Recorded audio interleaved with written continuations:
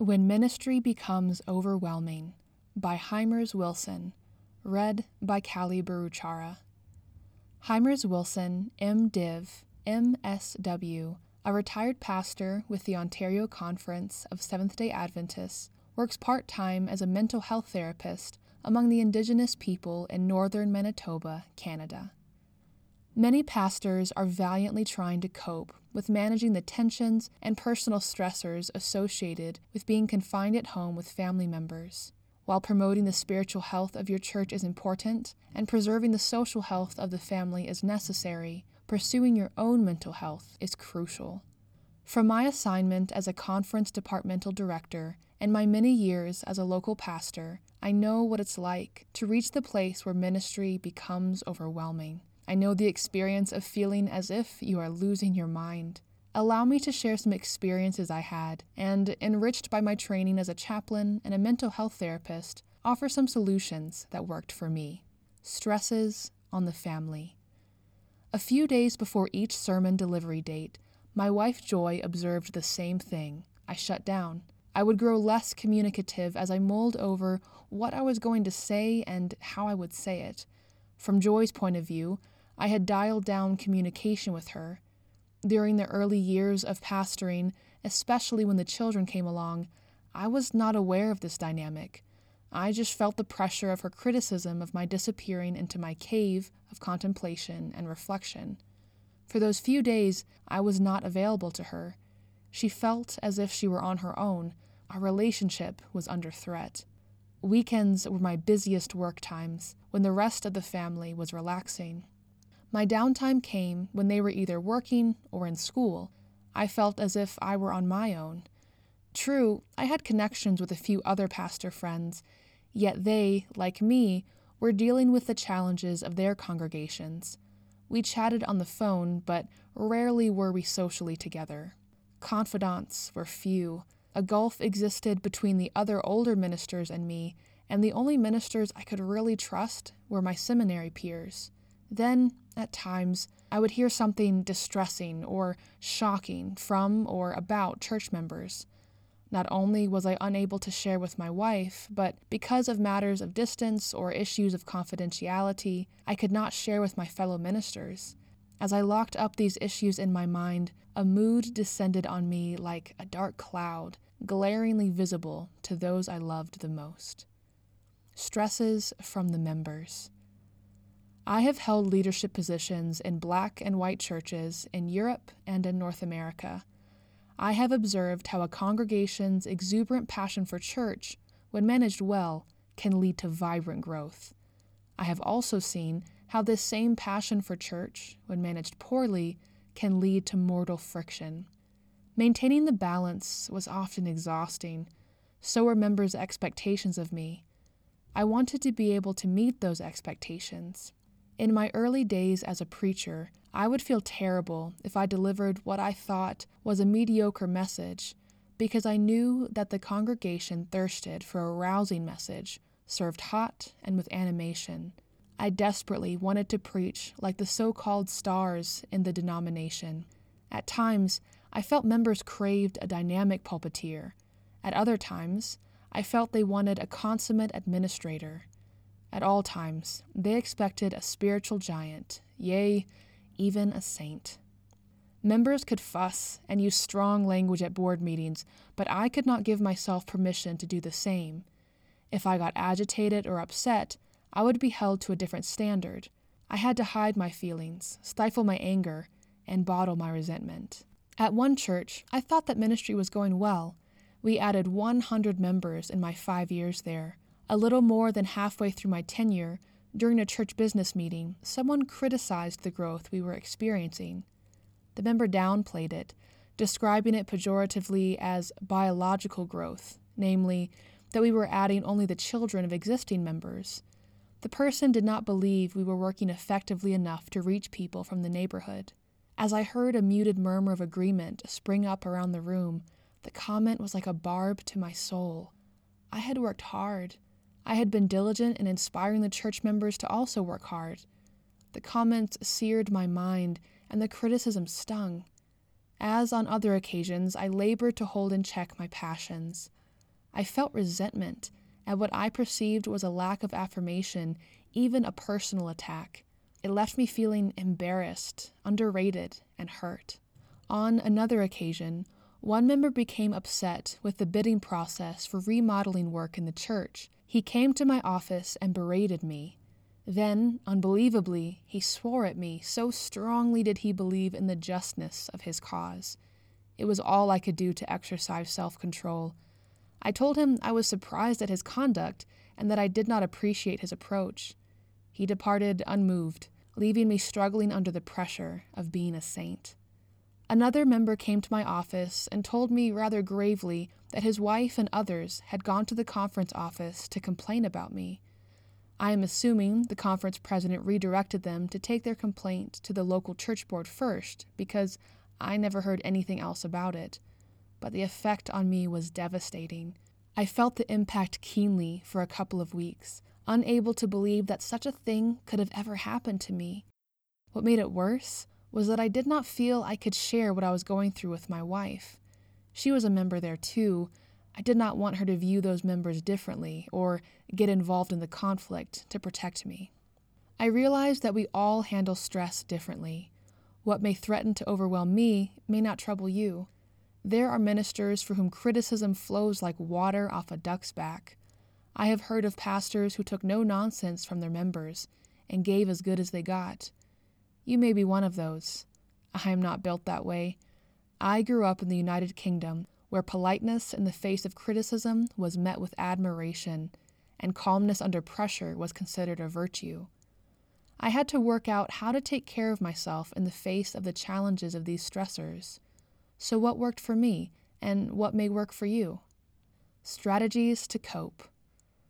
Although semi-retired, I work part-time as a mental health therapist for the First Nations Inuit Health Branch of Health Canada. My present employment encourages us to seek professional counseling supervision to help us keep our heads above water and to work sustainably so that we can avoid burnout. Professional supervision provides a forum to express frustrations and pain and provides for advice on how to deal with them. Here are some suggestions you may consider. 1. Talk to your spouse. If you are married, maintain open communication with your mate, not about specific details, but about identified emotions. When I opened up and expressed my feelings, it had a better effect than when I stubbornly held them inside, allowing them to fester. Letting them build up without release only led to their bubbling out in moodiness or, worse still, erupting like a volcano in exhibitions of frustrated anger. Fortunately, Joy has always been able to listen to my vulnerabilities and has stepped in with loving support. 2. Share with a peer. If ministers are single or have partners unable to give satisfactory levels of empathy, they need to share feelings of hurt, anger, or frustration with fellow clergy that they trust. I have found that even unburdening yourself to fellow ministers in a local ministerium from other denominations can be helpful, because they experience many of the same feelings. 3. Find a counselor. Connect with a reputable, qualified Christian counselor. In Canada, this means at least finding a counselor registered with a professional college of, for example, psychology, psychotherapy, or social work. 4. Take care of your body. I discovered that going to the gym weekly and getting a regular dose of exercise was a lifesaver for me. I say dose because research suggests that exercise is effective in preventing symptoms of stress, anxiety, panic attacks, and mild to moderate depression. Progressive physicians are even prescribing it. I also found an interesting side benefit to going to my local gym and working out regularly while I was employed as a minister. I was able to meet and connect with people who were not members of my local congregation. It was refreshing. I did not have to be on show. They placed no professional demands on me or my time. I could form friendships without the prospect of getting accused of favoritism or partisanship. 5. Take care of your mind. I have heard of ministers who, after graduation from seminary, stop studying and searching Scripture. They no longer keep up with reading what biblical scholars are currently saying about its passages in light of their research of the original language and the history and customs of biblical times. Such diligent research may save you much heartache when approached by questioning members armed with comprehensive knowledge of an issue. 6. Take time off. Self-care includes taking reasonable but regular breaks from the work of ministry. This break is one day when no one can contact you for anything except the direst of circumstances. Delegate to your associate pastor or head elder responsibility for dealing with urgent issues. Let that person know how to contact you for situations, such as a death, that require the minister's prompt and personal attention. It is a day when you can just chill out and do something pleasurable. It may include doing something with your partner or children. Monday was my day off, but I found most Mondays were times I spent doing something helpful for me. I have conducted a few funerals on Mondays, but I was clear with my designated person that pretty much everything else could wait until Tuesday. 7. Take a vacation. I found it vitally important to take at least one annual vacation for 1 week, 2 weeks, or even more. In my years of interacting with other ministers, we all agreed that getting out of town with your spouse and children is vital. Work has ingenious ways of finding you on a staycation. When our children were younger and we were getting by on our modest minister's salary, we would simply go camping. We look back on those occasions, preserved digitally or in photographs, as important milestones. They fostered our bonding as a family and helped cement the message that my spouse and children were my main priority, even above the church members. 8. Limit your availability. Making themselves unavailable is anathema to some pastors. They quote John 5:17, quote, "But Jesus replied, 'My Father is always working, and so am I,' unquote." Restricting access is critical. Members have access to you 24 hours a day, 7 days a week, through emails, texts, and calls to your cell phone. A minister needs to manage this kind of access. My cell phone has a feature that allows me to silence calls or texts after I go to bed.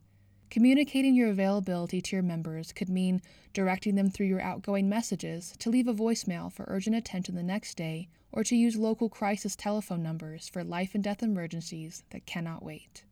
9. Go easy on yourself.